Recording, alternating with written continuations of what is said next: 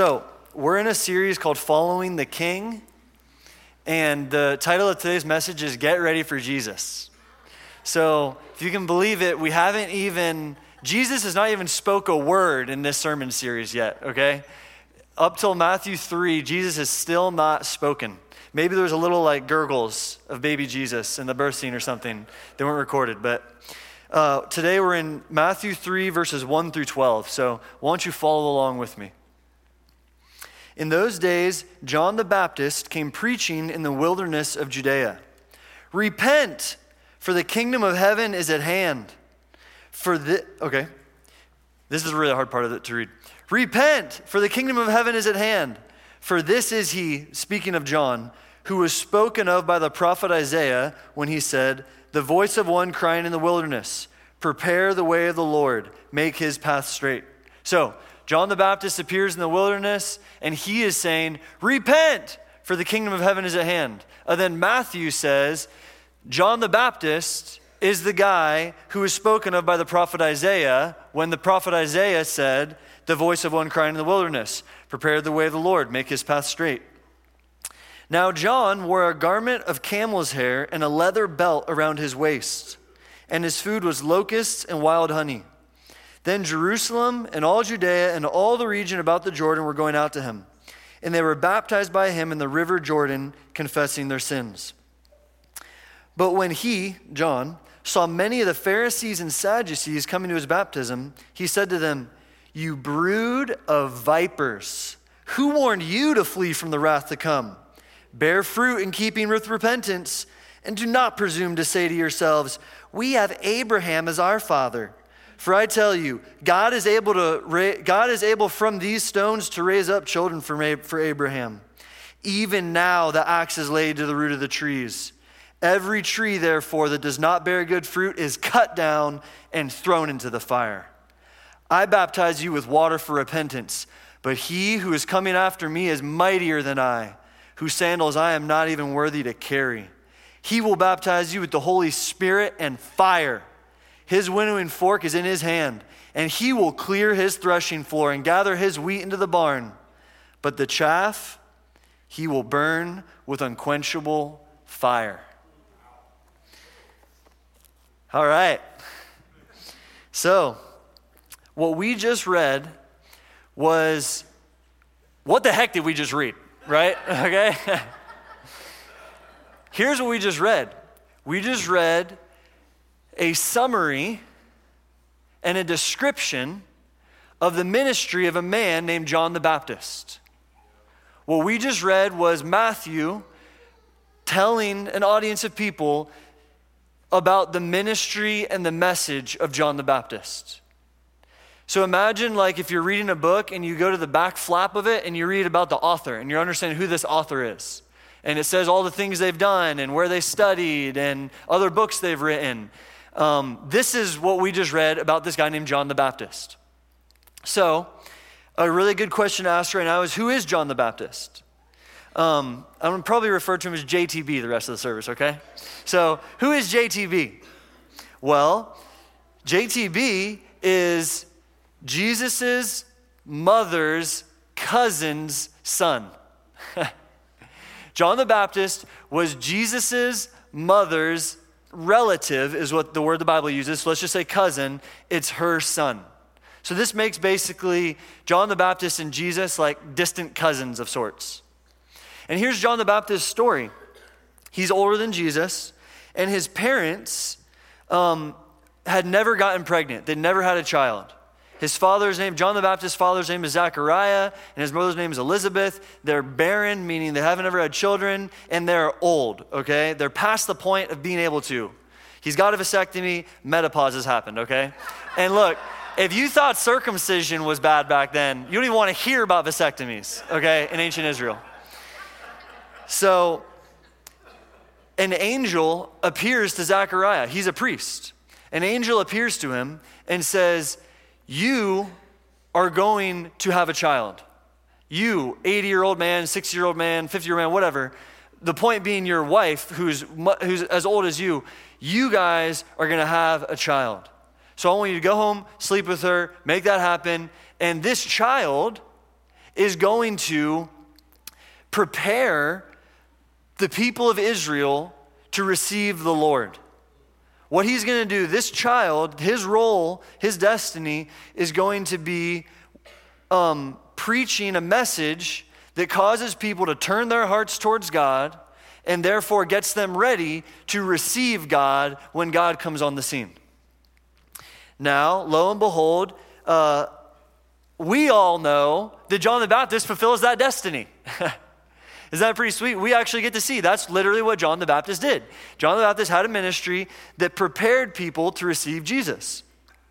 And even maybe for, like, here's a piece of Bible trivia, even maybe deeper than we think, two of Jesus's, he prepared people in an even more profound, practical way than we think, in that two of Jesus's 12 disciples, the guys that Jesus handpicked to train so that they could continue Jesus' ministry. You know, Jesus had a ton of disciples, but he had 12 that he particularly invested in so that they could continue his message and his ministry when he died and when he left earth. Died, came back to life, and then left earth. Two of these 12 followers of Jesus were actually first followers of John the Baptist. Andrew and Philip. They both were actually followers of John the Baptist before they started to follow Jesus. So literally, two of the guys that perpetuated Christianity wouldn't have even perpetuated Christianity if John the Baptist hadn't come on the scene. Like, John the Baptist was needed in human history so that Jesus could come. Okay? So really quick side note that I wasn't, like, that should be inspiring to our role. Like, we actually get used in God's plan. God actually wants to use you to accomplish his will. You saying no to God isn't going to stop him from accomplishing his will. But you saying no to God, or you not being obedient, or you not discerning it, or whatever, is going to make you lose out on being a part of the greatest thing of all time, which is God reaching people. So, what's tempting here is to kind of skip past this passage now and my sermon to end and to go to next week, because, like, great, John the Baptist prepared people in a historical moment to receive Jesus. But my prayer and what I want to propose to you guys is that if we will receive John the Baptist's message, it'll actually prepare our hearts to receive Jesus. It'll prepare our hearts that if you're in this room and you don't know Jesus, you've never said, hey, I'm going to follow this man who died and rose from the dead and healed everyone and is actually God, then I believe that this message can be part of your journey in making that decision to begin to follow Jesus. And if you're in this room and you have kind of like backslidden in your faith and you're not actively following Jesus anymore, then this message this morning, not my message, but John the Baptist's message, can inspire you to resurrender your life, to rededicate your life to Jesus. And if you're an on-fire believer in this room, you're just running after it, you know, you're down front hopping and bouncing during worship. This message can convict you to resurrender whatever you need to surrender and to humble yourself and to say, I can never coast, I can never say I'm there, I can never get enough revelation, I can never have enough intimacy with God. I'm resurrendering this morning to go after Jesus afresh and again. So Lord, I pray that you would do that. God, I pray that you would do that. Make our hearts so sensitive to you. I pray that we would live lives weeping when we think about you, Lord. Unlock our emotions to engage with you, God. Unlock our hearts to prioritize you above everything else in life, constantly. And I thank you, Lord, that it's your work towards us that does this. So just put your hand on your heart and just say, I receive. I receive, Lord. I put myself in a posture of receiving from you all my life. In Jesus' name, amen. All right, so here's the problem. We have to actually decode JTB's message, right? Because you read this and you're like, broods of vipers, axes, roots, kingdom of heaven. What? What is going on here, right? So let's decode it. Let's unpack it. Let's interpret it and see then more clearly what it would mean for us today and how it would apply to our life, all right? So there's basically 4 questions I want to answer in order to do this. Number 1, who is John the Baptist? We've already done that. What is the kingdom of heaven? Why was JTB baptizing people? And then what is the theology behind his message to the Pharisees and the Sadducees? Like, it's not like John the Baptist was just like, what am I going to say to them? I'm just going to rip them a new one, you know? No, like, he was speaking from a theological perspective, from a belief about what was truly to happen, based off of what the prophets had spoken who came before him. So there's actually strong theological implications that we need to learn and we need to know about, that are behind John the Baptist's message to the Pharisees and the Sadducees. So let's start with the kingdom of heaven, okay? What is the kingdom of heaven? Now, this is like the most important thing to understand in the entire Bible. Okay, like literally, this is the lens that we're supposed to put on our face and then read scripture so that it makes sense and so that we understand it. Obviously, the most important thing to understand is Jesus loves you and wants a relationship with you, okay? But even that message can be reduced to what's, in my opinion, pathetic if you don't understand the kingdom of God. I'm just going to say something. The gospel of Jesus died for your sins so you can go to heaven, I think that's pathetic compared to the breadth of the gospel that Jesus preached and that he wants all of us to apprehend and that he wants us to preach and that he wants us to live out. And you know how I know that? Because Jesus literally never said, that wasn't the gospel Jesus preached. You know, he came and who teaches us the gospel? Jesus, right? Well, he hadn't even died yet. So did Jesus bring the gospel or not? Like, do we only need Jesus to just, can we just skip everything in the gospels up to his death? No, like that's actually important. And it actually informs us. So the kingdom of heaven is how we understand Jesus' message. When we understand the kingdom of heaven, we'll be able to understand Jesus' message. When we understand the kingdom of heaven, we'll be able to understand the Old Testament. When we understand the kingdom of heaven, we'll be able to understand the rest of the New Testament writings. So let me give some qualifiers here. First of all, the kingdom of heaven and the kingdom of God are the same thing. Okay? Kingdom of heaven and kingdom of God are the same thing. There's 4 different guys who wrote about Jesus' life that we trust their accounts of his life. There's other people that did it too. We just don't trust them. But Matthew, Mark, Luke, and John, those ones we trust. And they all talked about this thing called the kingdom of God a lot. Well, Matthew, he was writing to a Jewish audience. And Jews didn't like to say the name God. So I believe that Matthew chose to say kingdom of heaven so that he could meet people with his message. And they wouldn't just trip over his message immediately. It's like if you're trying to minister to someone and you know that something that's not a deal breaker is offensive to them, you probably shouldn't lead with that. Okay? Like, so he's being culturally sensitive for the sake of the gospel, is what Matthew is doing by saying kingdom of heaven. Now, the kingdom of God, I want to tell you 4 things that it is not, okay? So that we can get these out of our head. Number 1, the kingdom of God or the kingdom of heaven is not the church. That is not the kingdom of God. All of the church is in the kingdom of God, but not all of the kingdom of God is in the church, okay? The kingdom of God is bigger than the church. The kingdom of God is not an institution. The kingdom of God is not a country. That's kind of obvious, right? We all know that. But it's not a geographical location. Maybe we actually need to know that more in America. Let's be honest, okay? Like, yeah. The kingdom of God is not solely a spiritual reality. This is a temptation, is to discount God's desire to impact the here and the now.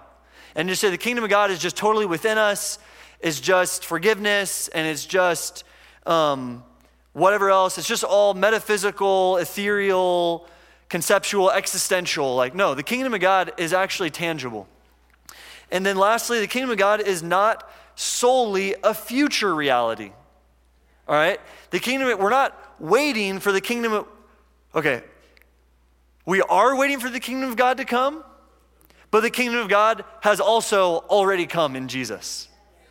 So we are waiting for the kingdom of God to come, but the kingdom of God actually has already come. Jesus said, if I cast out demons by the Spirit of God, you know the kingdom of God is in your midst. So that means the kingdom of God was there during Jesus' ministry. when we do the works and the words of Jesus, when we operate in his will, the kingdom of God is there. Okay, so I've told you what the kingdom of God is not. It's not the church, it's not a country, it's not a spiritual internal reality, and it's not solely a future reality. So when we hear this phrase, kingdom of God, I think we get tripped up on like our modern conception of the word kingdom. And we kind of, maybe think of the United Kingdom, or we think of like a government or like a geopolitical state, but that's missing it too. And we kind of just immediately miss what this word means, kingdom of God. This phrase, kingdom of God, means because of some of our modern understandings. So let's look at how Jesus defined the kingdom of God. Turn with me to Luke 19. Luke 19, and we're not going to read this whole parable, but Luke 19, verse 11.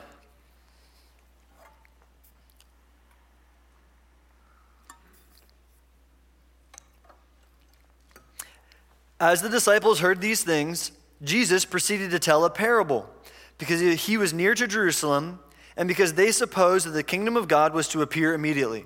So really quick, that verse, what it just said was, Jesus told this parable just to help them understand what the kingdom of God was.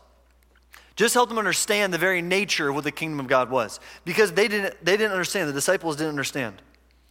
He said therefore, so Jesus said therefore, now he's going to tell a story. A parable.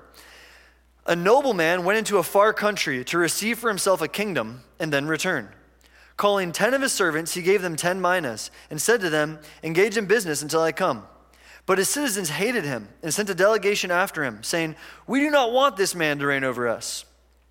When he, the nobleman, returned, having received the kingdom, he ordered these servants to whom he had given the money to be called to him, that he might know what they had gained by doing business. All right, so we have the nobleman, and he's leaving the country and the place that he is currently like in charge of to go receive a kingdom. Now, before he leaves, he gives out sums of money to 10 of his top leaders and says, hey, keep the country running basically while I leave. Here's money, keep things going, keep things prospering here. Now, when he leaves, a third character in this parable enters the story, and that is his citizens. And they send a delegation. They say, hey, we don't want you to reign over us. So then he comes back, and it says this, when he returned, having received the kingdom. So this is the key, this is the phrase right here that should like illuminate us to understand that he's not talking about going to receive a country. He's going to receive the right to rule the country. He already had the place. He just didn't have the official legal right to rule that country. And so when we hear kingdom of God, we shouldn't be thinking of land or the way that he rules, but the activity of ruling itself. When we hear kingdom of God, we're thinking of the rule of God. We're thinking of the rule of God. Now, I know this is complex, so just bear with me here, okay? And I think as I continue, it's going to make more sense. But when we look back at John the Baptist's message,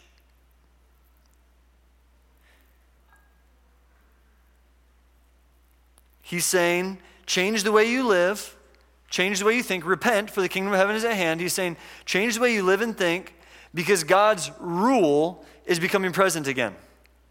God's rule is becoming present again. This is like a crude analogy. It's not going to work, not crude in terms of sexual, but crude in the sense of not great. Analogy, but just kind of roll with me here. Like, think about when you buy a house. You know, you've maybe, the money's been wired. You've signed all kinds of contracts. I mean, a million. It sucks how many things you have to sign. And the house still isn't yours. The house isn't yours until closing. Closing is then when you have received rulership, if you will. Like, up until you close, there's somebody else living in your house. But after you close, you are then the ruler of that house. And you actually get to go occupy it. So when we think of kingdom of God, it's in that vein of thinking. It's the God's rule, God ruling. Now let's what maybe can trip us up here is, well, hasn't God always been ruling? Like, who came in this morning and was like, God's always been ruling, right? Like, that's a very fair thought to have, but I don't think it's right. And to really something that helps me grasp the whole kingdom of God concept more is to start at the beginning of the biblical story, all right? So let's just rewind really quick. I'm not going to finish this message, but let's get the kingdom of heaven in our heads, all right? Let's get a step forward as a church body in understanding, and I'm not saying that everyone here doesn't understand it, but let's take a step forward and understand what is the kingdom of heaven? What is the kingdom of God? What does that mean, the rule of God? So let's start at the beginning. Creation. Who created the earth?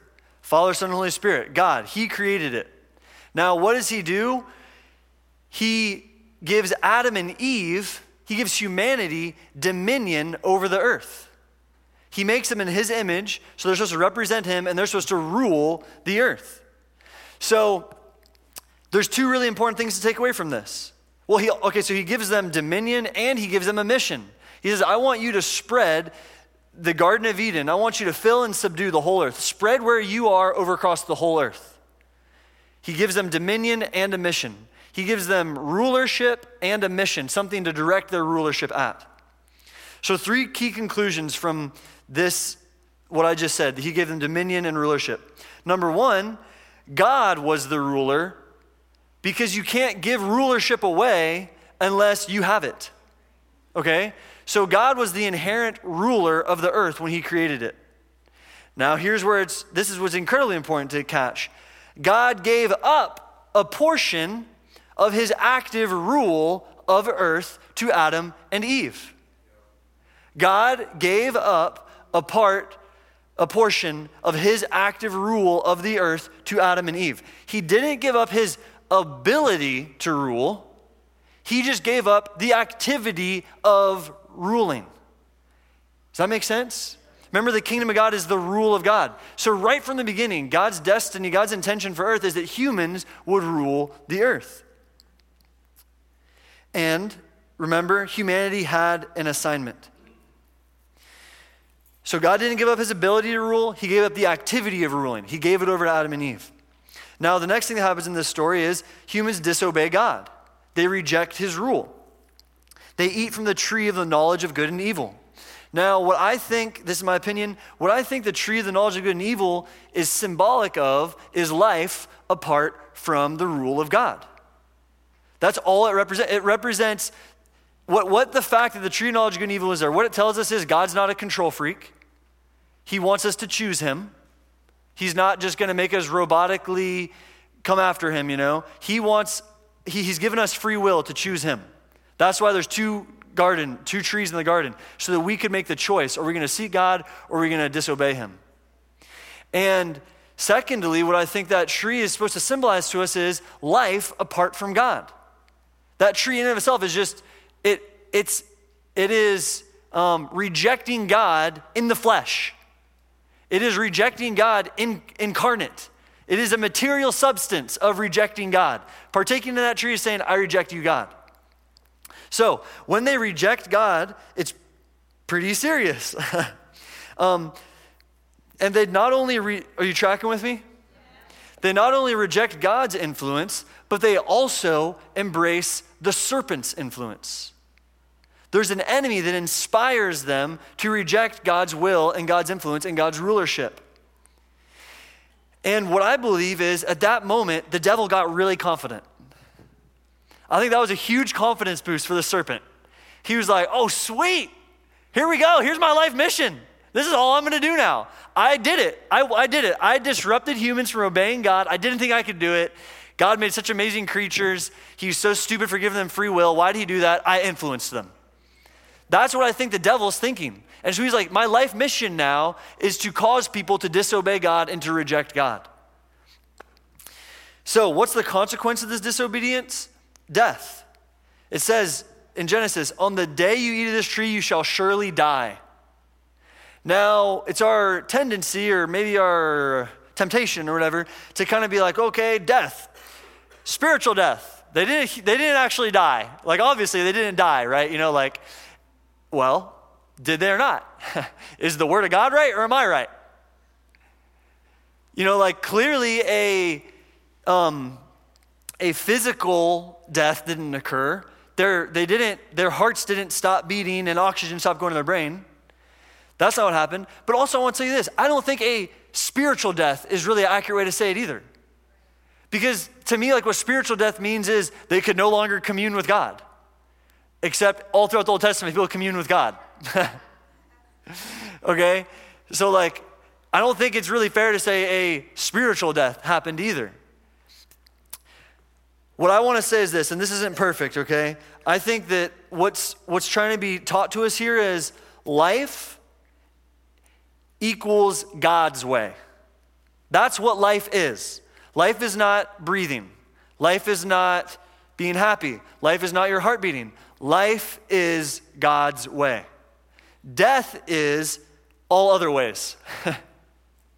So they chose all other ways. They chose death.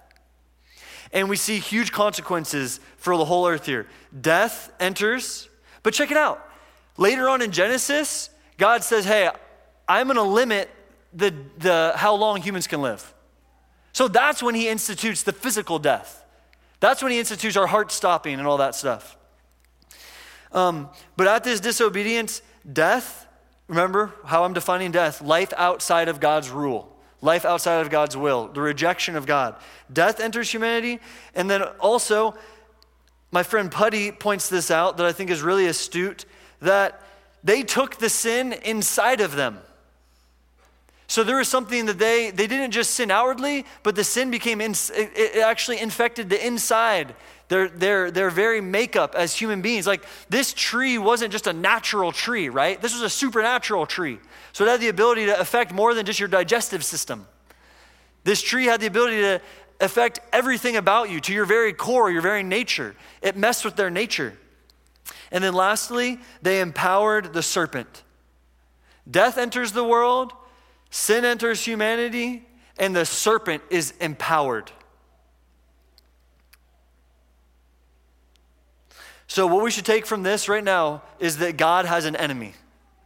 God and humanity now at this point in the story have an enemy on earth. Death, the serpent, and sin.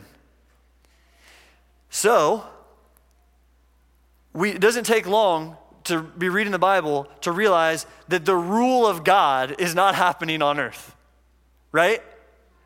Remember, the kingdom of God is the rule of God. Spiritual beings come and have sex with humans. Humans disobey God and build this tower to try and make themselves gods. Like, all this chaos and horrible wickedness is being perpetuated on earth to the point that God floods the whole earth. All of this is leading us to the conclusion that the kingdom of God was not ruling the earth. The kingdom of God was not ruling the earth. Does that make sense? So, why is this important?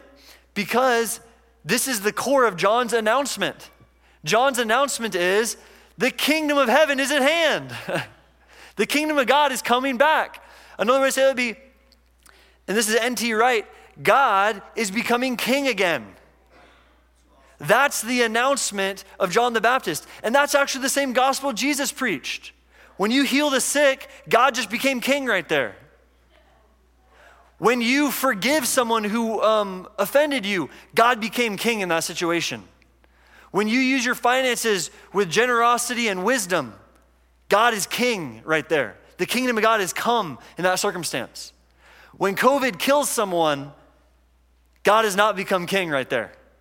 That is representation of the serpent's influence and sickness and the fallenness influence. The political divisiveness in our country, that is an example where God is not king.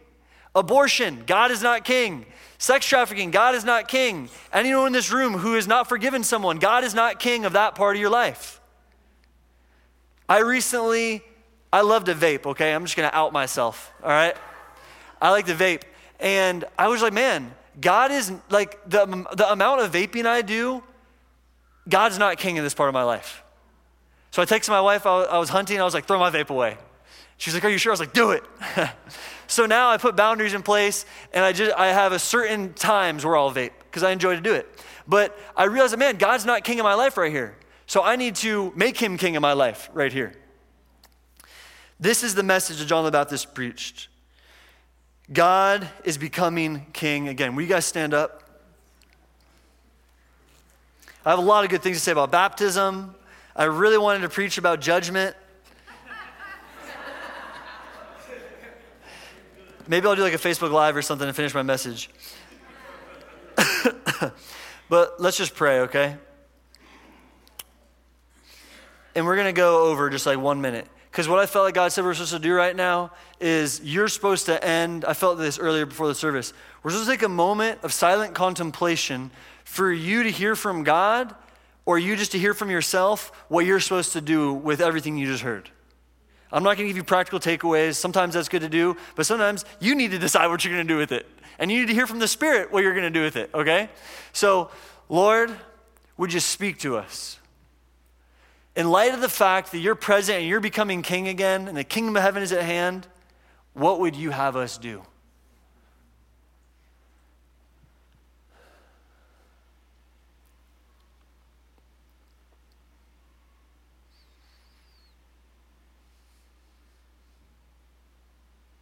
In light of Jesus becoming king, we all want to submit to that, Lord. What would you have us do?